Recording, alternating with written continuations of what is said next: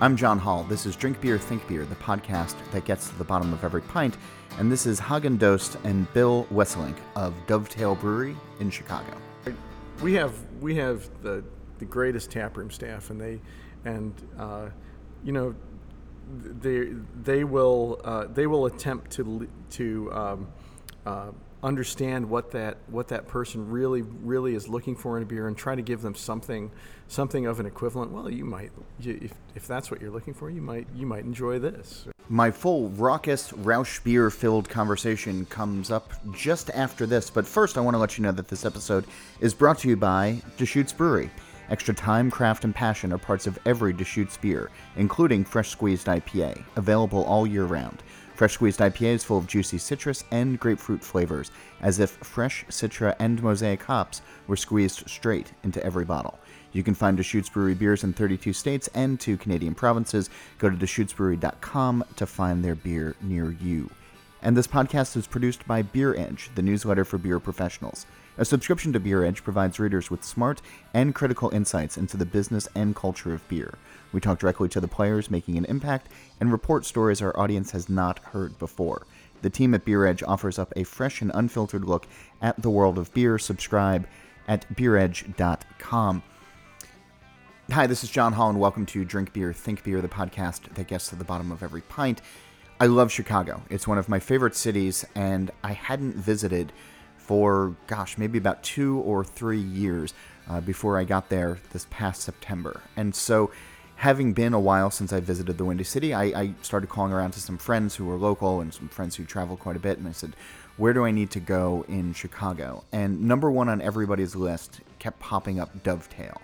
And so it's a brewery that was founded by Hagen Dost and Bill Wesselink. They met in brewing school years ago, and they decided to open up a fairly traditional brewery in Chicago. It's actually not too far from the Cicerone offices, for those of you who like to know your beer geography when it comes to Chicago and beer. So I stopped in one night. I had a pint, maybe 2, maybe 3, was really just sort of loving the beer. And then I called them up and I said, hey, can I come by and talk with you? And I really kind of wanted to find out what makes them tick, first of all, recipe-wise. And I soon found out that, 1, there's no secrets in the brewery, and 2, it's hard not to like these guys. 1, their beer is great, but they also have this really sort of, fun and casual approach. And when you hear that, oh, wow, we do traditional German-style lagers or, traditional German-style beers, you're going to kind of have a little bit of kitsch in your head, or you're going to think, maybe this is just me, that it's going to wind up being a certain way. And so I was pleasantly surprised when I walked in and found it to be just a perfectly normal tap room. The first voice you're going to hear is Hagen, and he's explaining their thought in creating this brewery space. Here's the full conversation. Yeah, there's no German kitschiness around, and we actively sought to weed all of that kind of stuff out. Was it because it was going to be gimmicky? It's just not us. We're Americans, and we love German beer. And we love Belgian beer too, because there's that whole spontaneous side of what we do too. And we didn't want to give our brewery a German name, or a European name. We just wanted it to be true to what we are. So yeah. So like Bill was saying, we met in beer school, so from the beginning we've seen this place as 2 brewers coming together to form a stronger brewery, and that's why we're named after the Dovetail joint. And that also, I think, speaks to a certain amount of skill, right? Like, that's not necessarily an easy joint in woodworking. It's not necessarily but it's important, and it's creative, and it shows great skill and great care. And I think that, for me at least, that was sort of one of those things where if you're going to name your brewery after something very specific, your product and your space should match that. Oh, I agree. Yeah, no, it's the name was very important. It took us a long time to figure out that right name. But it's also, that we went to school and we took the time to understand aspects of beer and brewing, and chose beer to make that we like to drink ourselves. One of the things that I'm sort of struck by over and over again is, and I think it's great that we have so many breweries that are operating in the country right now, and more on the way, but proper brewing school training, I think, is something that I wish more of the newer brewers were doing. There's a lot of folks who have been home brewers who have gone into it, and they make some really wonderful beer, even in the spontaneous space. But we've only been talking for a few minutes now, and you both have brought up brewing school and education multiple times. That's obviously something that weighs heavy on you, or has helped shape you. I'm sort of curious as to how you see the role of education in beer these days. Well, you guys are fighting over who gets to go first. I like it. We're trying to give it to each other. I mean, I think that's just a general life philosophy for us, right? I mean, it's important to have education and to be educated in whatever field you go into. Not to say that you can't be self-educated, but it's somehow you have to achieve a depth of knowledge. And for us, the choice was not to try and do it by home brewing and reading. The choice was to plunge into the world of beer through, in our case, the Siebel Daemon's WBA program. So we're both certified master brewers, and I think that was probably one of the things that brought us together first, is that we were, we both respect the depth of knowledge required to produce a good beer. Because brewmaster is a term that gets thrown around like a lot, and I think almost too much. There's people who are opening up a one-barrel nano system somewhere who's been a home brewer forever, and they're like starting off calling themselves a brewmaster, because they just think that that's like, oh, I own a brewery, or I make beer. That's what it is. I don't know if people fully understand what goes into that sort of training and what goes into that sort of designation. Just to make a point, we are not brewmasters. We're not master brewers. The diploma that we have says we're certified, master brewers or whatever it says, but we are far from that. But I do agree with you that it is a loosely coined term.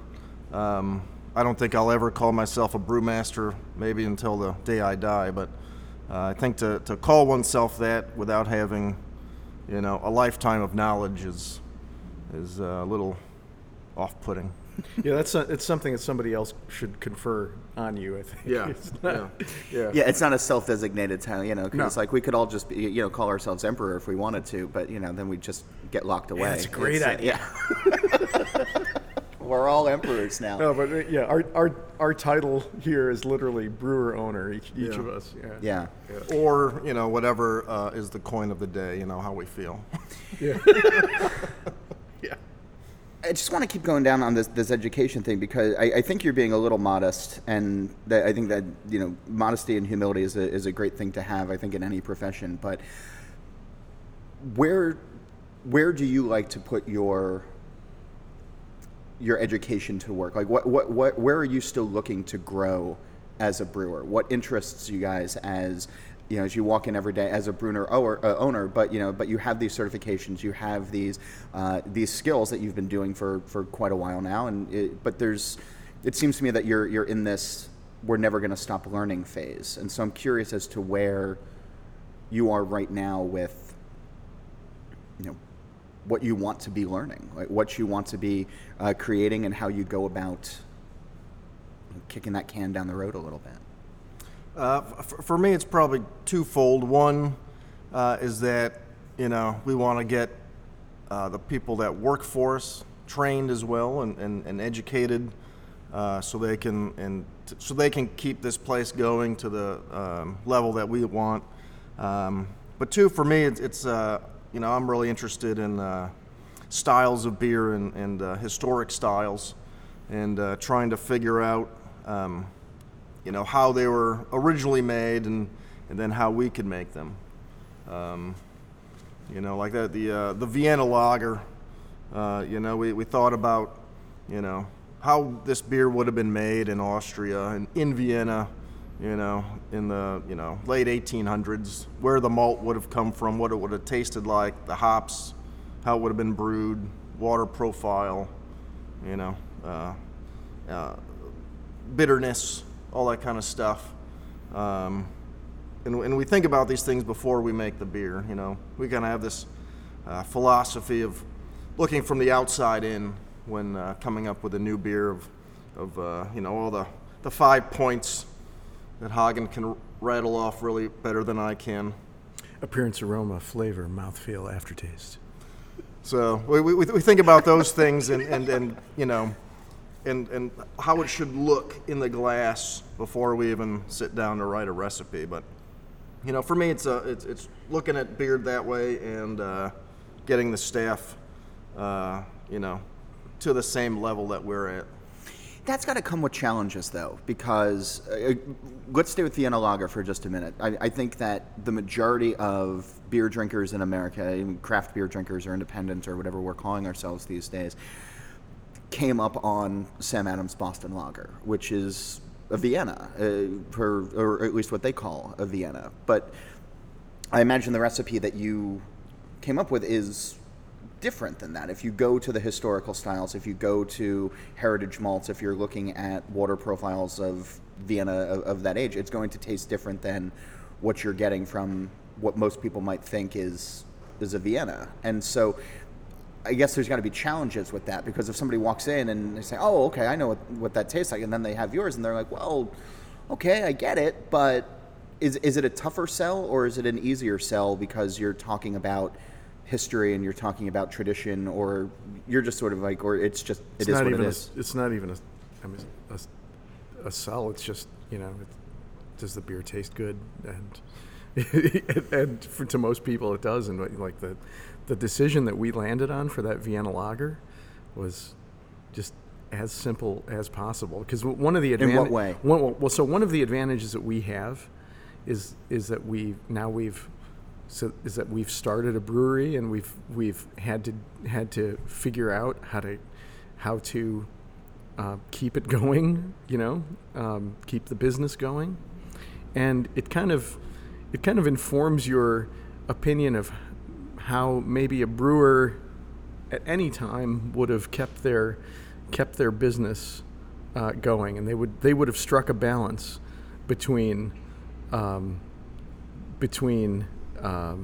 say complexity of a recipe and the necessary ease of running a business. So our Vienna lager is it's 100% Vienna malt, a good malt. It's not a classic malt. It's not under modified or anything like that. But it's 100% Vienna malt, and it's a single hop, Styrian Goldings, and it's a drinkable ABV, 5.3%, and it's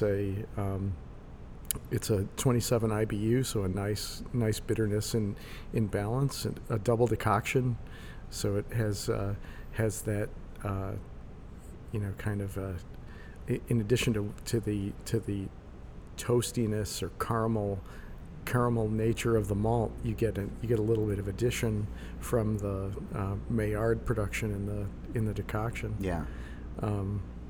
So it's like, for us, it's relatively simple to produce because of that's that simple malt bill, and our system is set up to easily produce decocted beers. Yeah.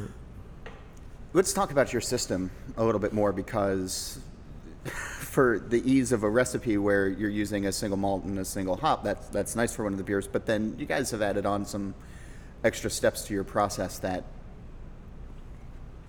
you don't necessarily see in too many other places. I think last night we were talking that there's one other brewery that we both know of here in the U.S. that kind of does it like you guys do, but I mean, I'm teeing it up. You can say what you're thinking. It's stupid. No, I don't think it is. I think I don't know if people know what we're talking about yet, but I think it's really cool. I think it's kind of fun. And as I was walking in this morning, and I can smell the wort coming out, like I got excited. It's filling the streets, and it's it has that sort of traditional feel to it as well, and the beer in the air.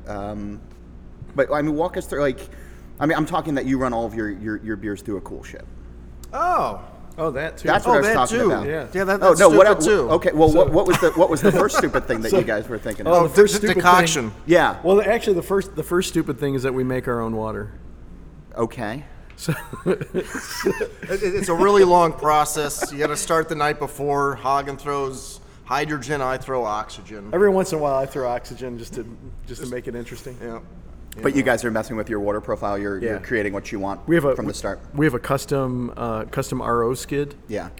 So for our lagers, this is actually back to the Vienna. This is where it diverts from the traditional Vienna. We actually use soft water. Okay. For the Vienna, because we feel that soft water. Not only does it give you the benefit of lower pH in the mash, it also has that soft mouthfeel, and drying kind of helps with the dry aftertaste that helps the perceived bitterness and aftertaste. So we have an RO skid that first it carbon filters, it knocks all the chlorine out, and then we go through RO, knock 99.9% of the minerals out. Then we reblend with a little bit of carbon filtered water, about 10%, and then we remineralize with calcium chloride and magnesium sulfate, and we're approximating the profile of the water of Pilsen. And you're doing this for all of your beers? Lagers. Only the lagers. Okay. Yeah. Well, actually, the spontaneous beers too. Okay. It's just easy. It's easy. It's easier. It gives it. It's neat. But we do charcoal filtered water for our German ales. Or Polish ales. Or Polish ales too. Right. That's true. Grodziski. So all right. So it's starting at the very basic level then. But this goes back to sort of the care that we were talking about before. And I mean, there's most places that, or not most, but I mean, there's a lot of breweries that will just use their water profile or pick a place that has decent water, and they might do some treatments to it. But I mean, you guys are you're right, you're literally building your water profile for each of your lagers, and then your spontaneous and your Polish and German ales as well. So this goes back to the advantage of education.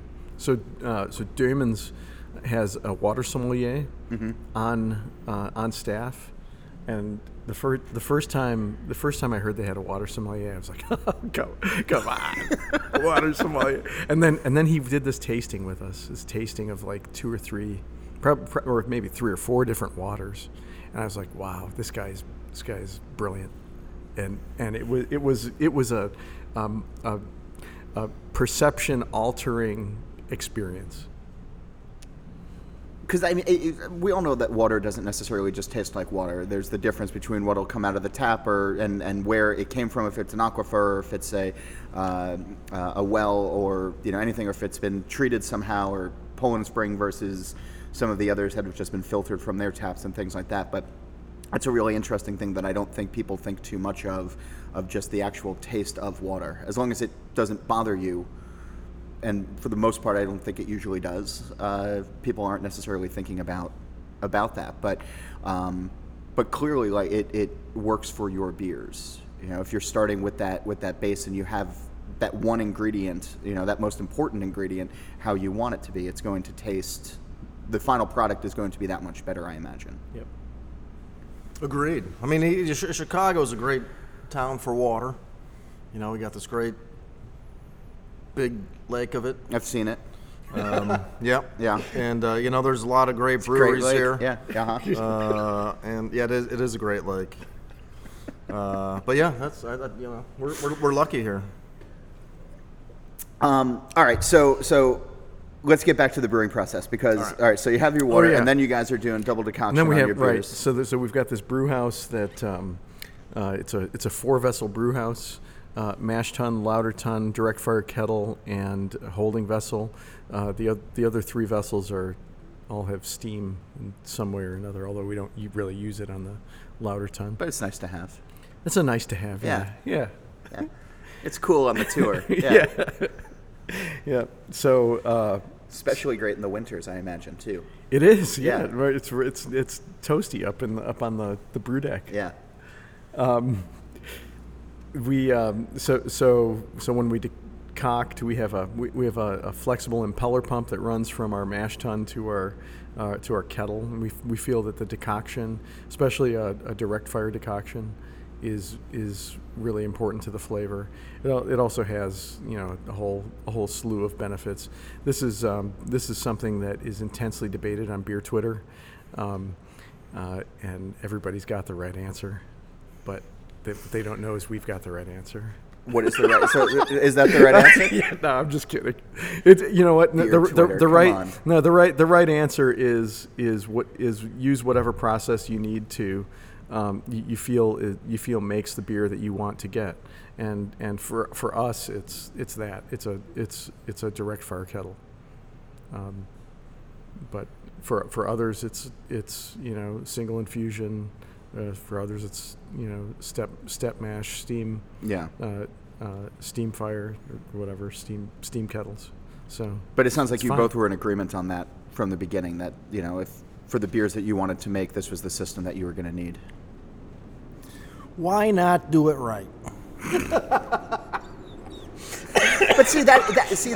Like, I know you guys are being silly about this, but it's got to be kind of true, right? I mean, it is. I mean, like I said, we went to school in Germany and drank all this beer and had great conversations about brewing and beer, and Hagen and I's first conversation was about slaughter plates and cool ships over wheat beers. But drinking those beers was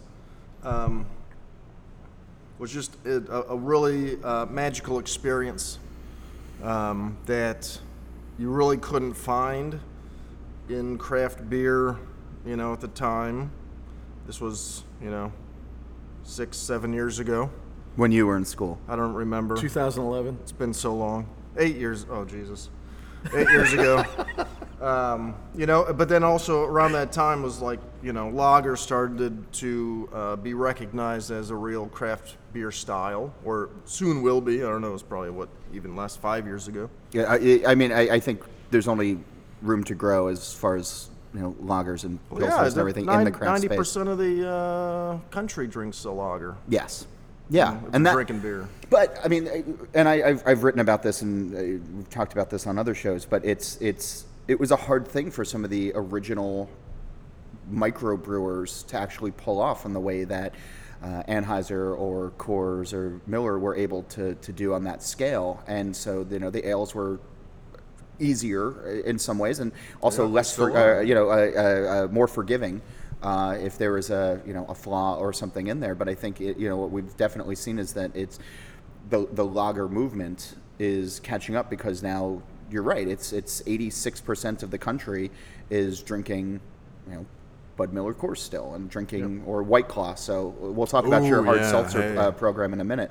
It's a secret, but still. It's in the tank.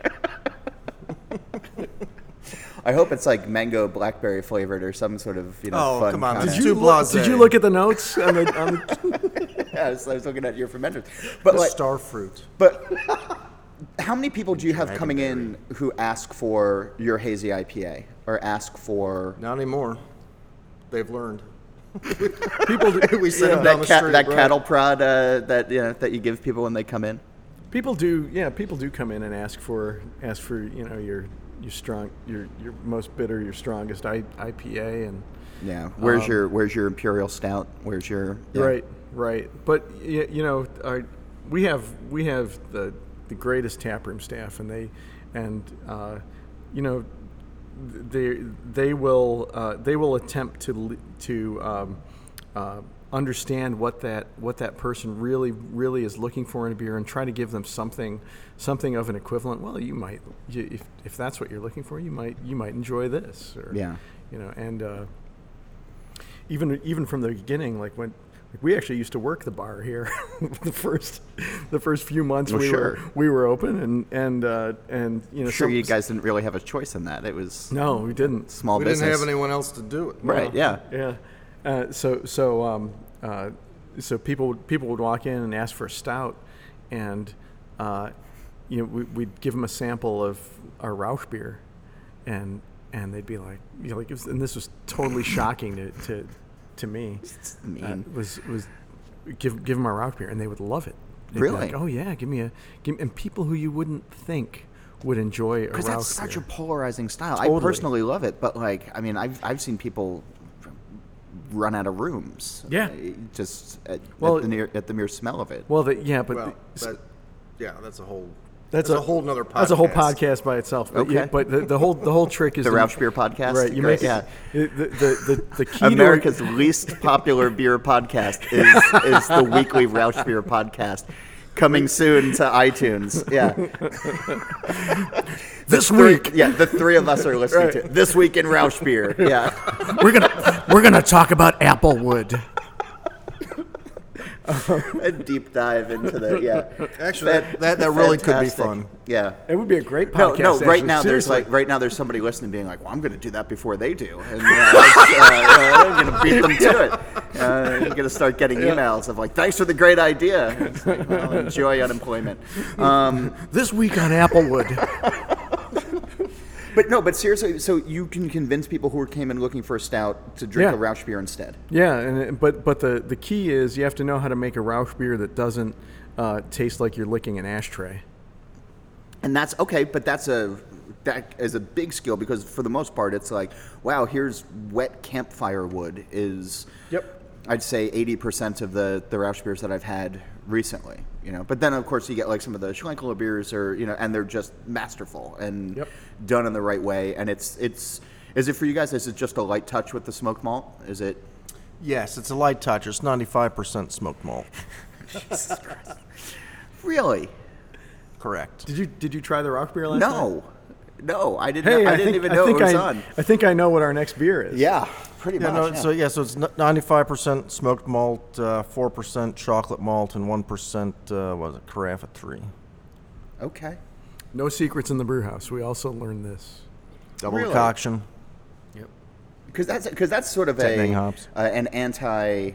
I guess when I talk to a lot of German brewers or Belgian brewers, the toughest thing is to, like, when you say, well, let's talk about process, or let's talk about ingredients, and they're like, it's a beautiful day outside, isn't it? Or, like, look over there. Like, they won't talk about necessarily a lot of the processes. Yeah, I don't know if it's just among brewers. Maybe it's among brewers, and I'm media. So. But we do that. I mean, no one's gonna attempt to make our beer. I mean, they might, but will they succeed? Yeah, I mean, people can't see you raise your eyebrows and wink on the radio, but yeah, that's fine. Oh, yeah, but radio, thanks, yeah. Yeah. So I'd love to see that, like Bart Watson add that Rauch beer wedge to the overall beer consumption pie. I don't know if they make pieces that thin. It's like an imperceivable line. It's like a 0.3 font line, right? Yeah, it's not but we'll call Bart. We'll get it on it. He's going to be my co-host on Rauch Beer this week. It's going to be great, And here's Bart with the latest data trends, and he'll just come on and say, "There's been no change." Thanks, Bart. And now back to the wood. Right. But. It's got to be helpful in some ways too, though, because you will have the people who come in who say, "Oh, it's a craft brewery, so I'm going to get my hazy IPA," or there's going to be some sort of weird kettle sour with crazy ingredients, or the things that we're used to seeing these days. and they might be disappointed at first, and then hopefully they'll drink the beers and be happy. But there also has to be a huge advantage of that 86% of beer drinkers who know lager and pills, who walk into a lot of other breweries and they're just looking for a lager or pills. And it's like, well, no, here's our blueberry Hefeweizen instead. Or, and it's like, I don't know, that's a tougher jump to make. But I imagine that this is an easier place where craft drinkers can, bring their parents or, bring their friends who, only drink a certain kind of beer and who haven't, discovered craft in the variety of styles. And, you've almost created like a gateway brewery, I think, in some ways. We have. And we've got a good story about that. So I got time. So our project manager. Wait, before you get in there, I don't think anyone's called us a gateway brewery before. That's kind of cool. Do you like that? That is neat. Yeah. Put it on a T-shirt. That's, Your Dovetail Brewery, your gateway to beer. There it is, yeah. If this doesn't take off, I'm just going to go into marketing. Pending. Yeah. Right. No, right now there's somebody listening who's just like registering the trademark and just, That's, So our project manager in the build out of this place, his name is Tim. He is a Bud Light guy. He's through and through. He still is a Bud Light guy, but when we met him, he was like huge Bud Light guy, and I mean, I think he had his doubts about our brewing abilities. Yeah, but he was he was the guy for the job. So he got this place built. Dovetail Brewery wouldn't exist without him. And after we opened, Tim would still come by. We'd still see him every week, and he'd stop by the tap room and he'd drink our beer. And we gradually won him over with mostly with our Vienna. He absolutely loves the Vienna, but he also drinks the other beers too. And now he went to a bar down the street from his house, and there was Dovetail on tap. It was actually our lager, which is a Franconian style lager. So it's not a Helles. It's a little darker, a little higher ABV than your normal Munich Helles. And the bar described our lager as a Helles, and he said to the bartender, I don't know if the guys would actually describe that as a Helles. It's a little maltier, it's a little darker than that. So you might want to ask him what it actually is.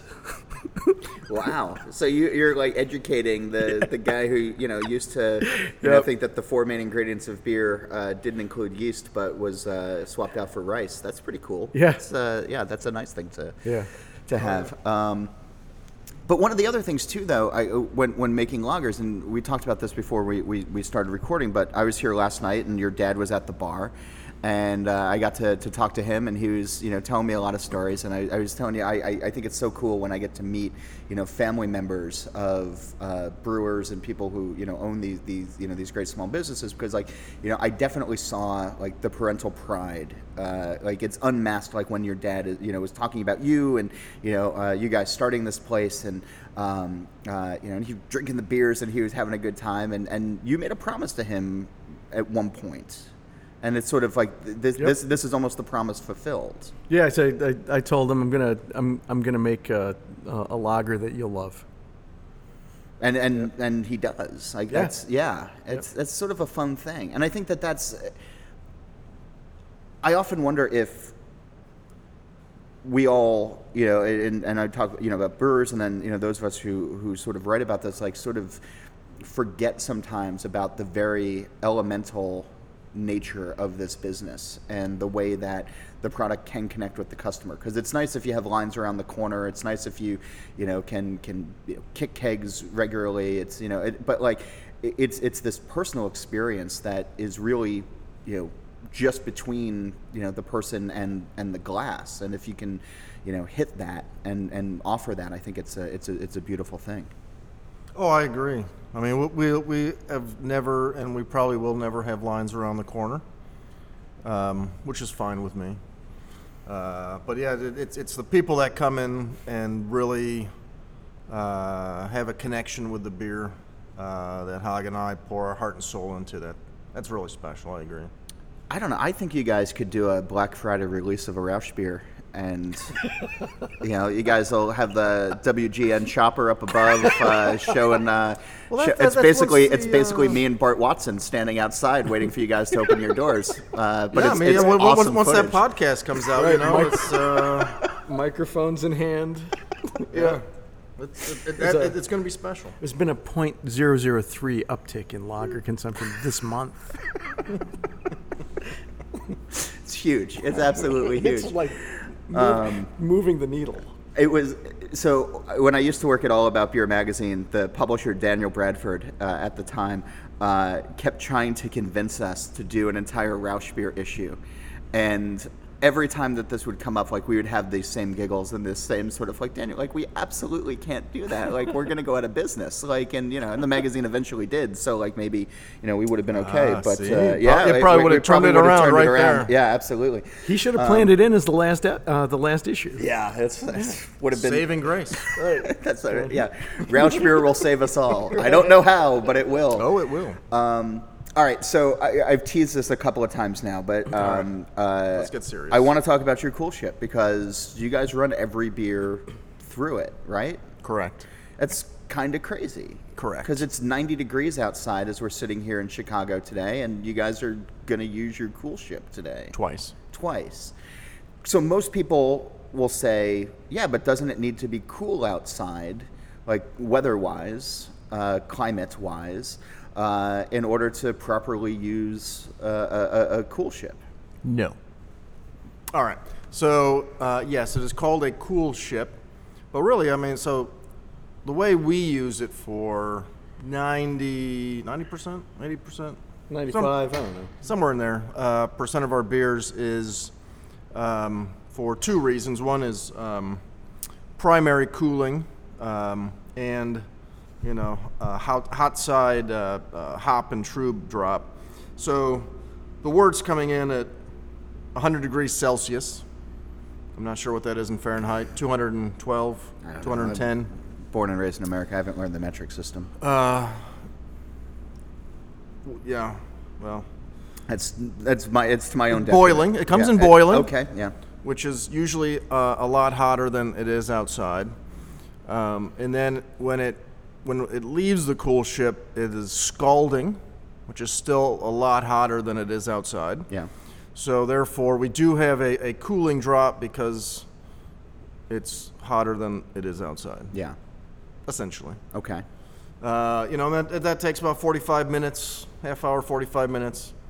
But for us, like I said earlier, Hagen and I's first conversation was about cool ships and their importance in a modern brewery.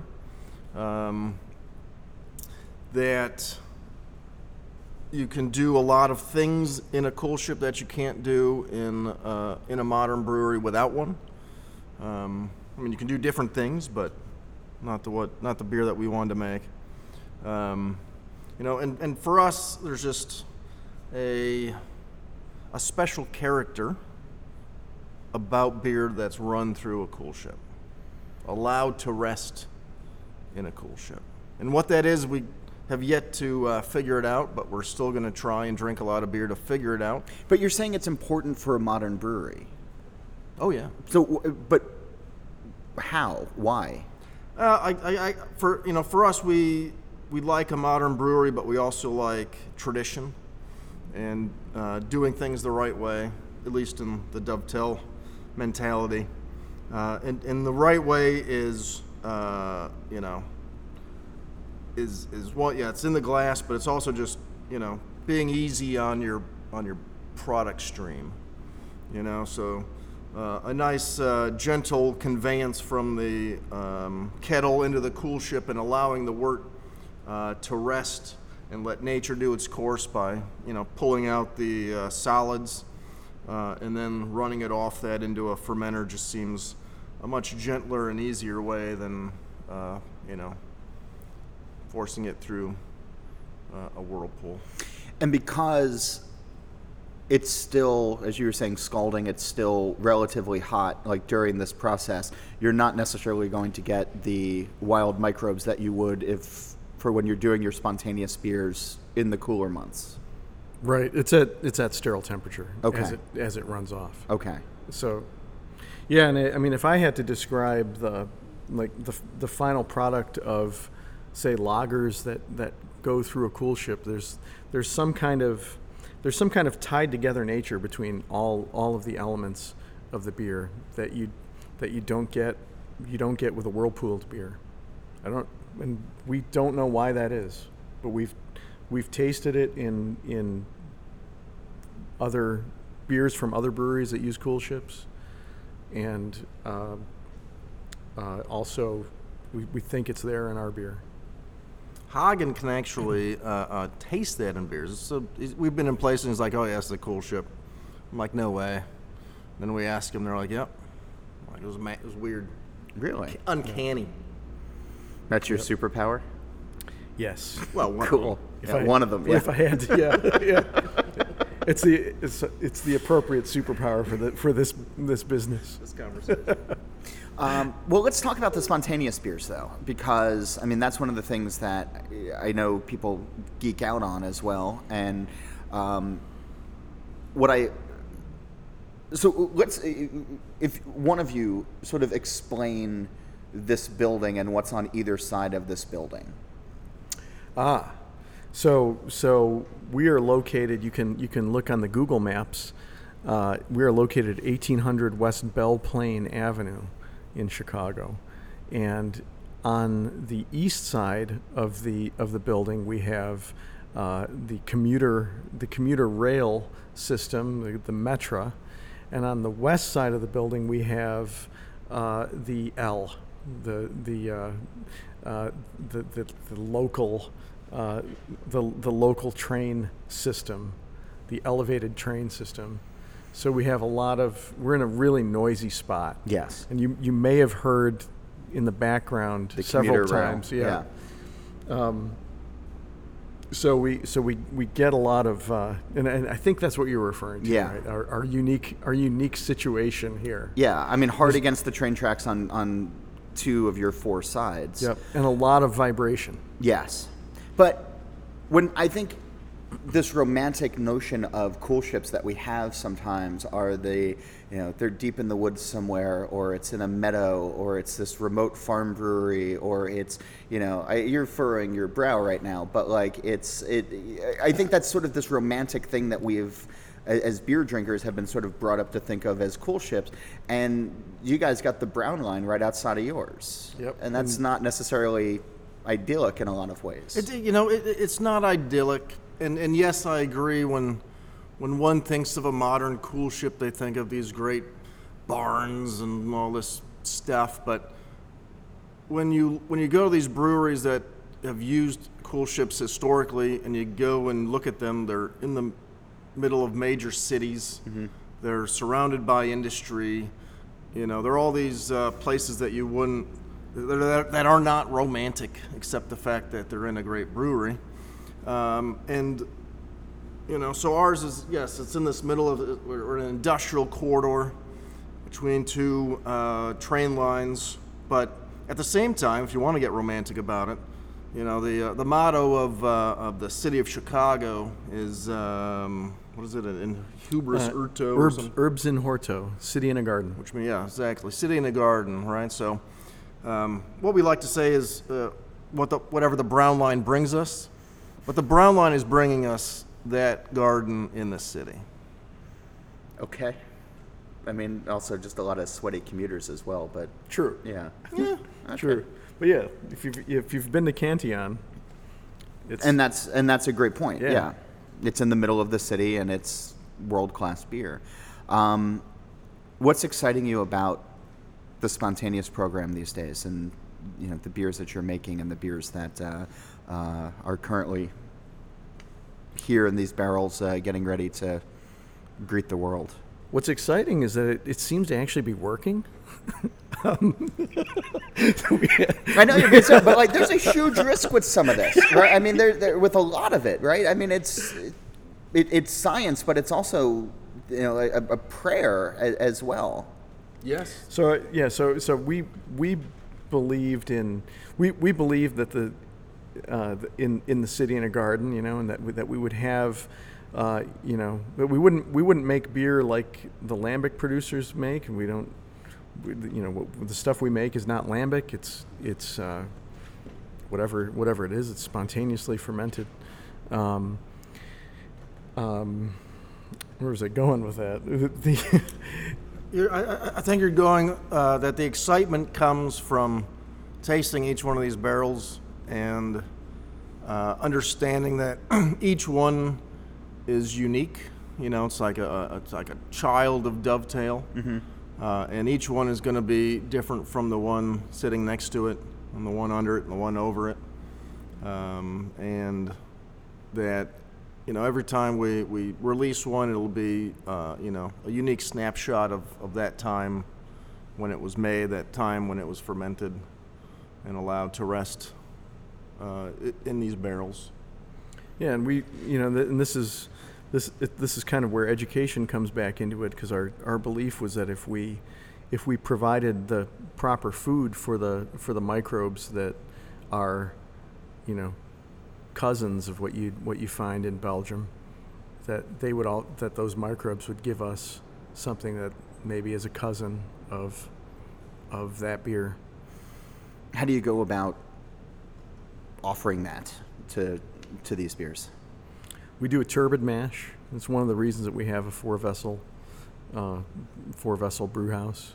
So we do draw offs. It's a step mash with draw-offs and then hot water infusions, we keep a variety of unreduced starches in our wort, and we roll the dice that we're going to have microbes that can chew on those starches over the long term.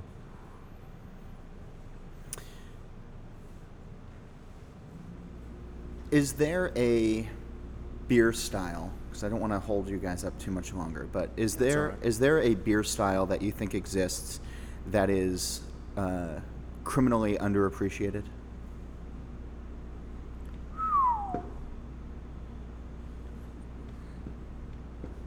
Is that the Broyan?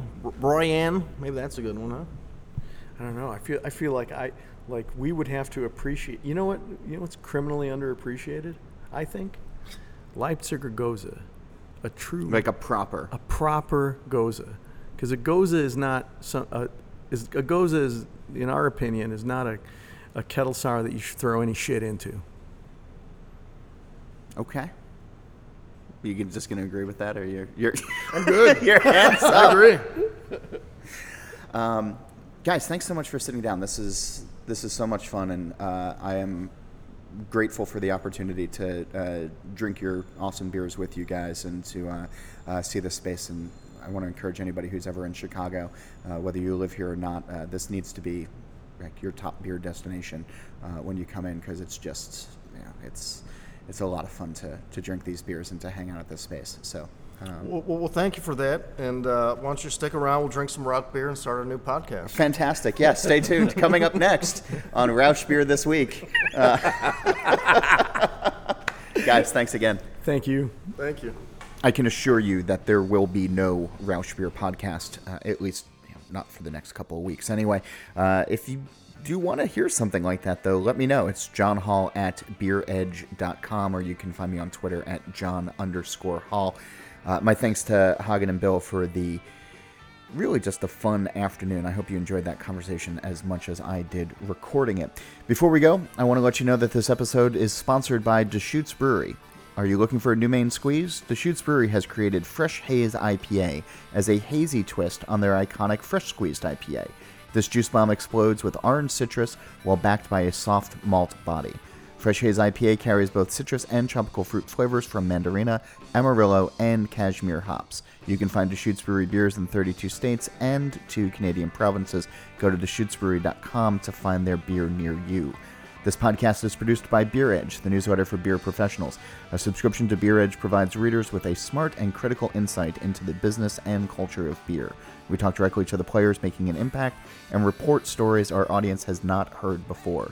The team at Beer Edge offers up a fresh and unfiltered look at the world of beer. Subscribe, please, at beeredge.com. Our theme music was composed by Nate Schweber. Thanks to him for letting us use it.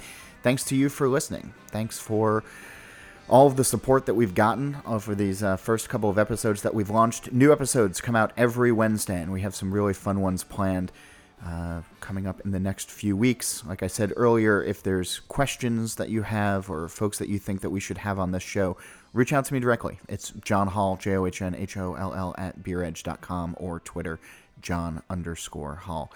Thanks so much. We'll be back next week to drink beer and think beer. Cheers.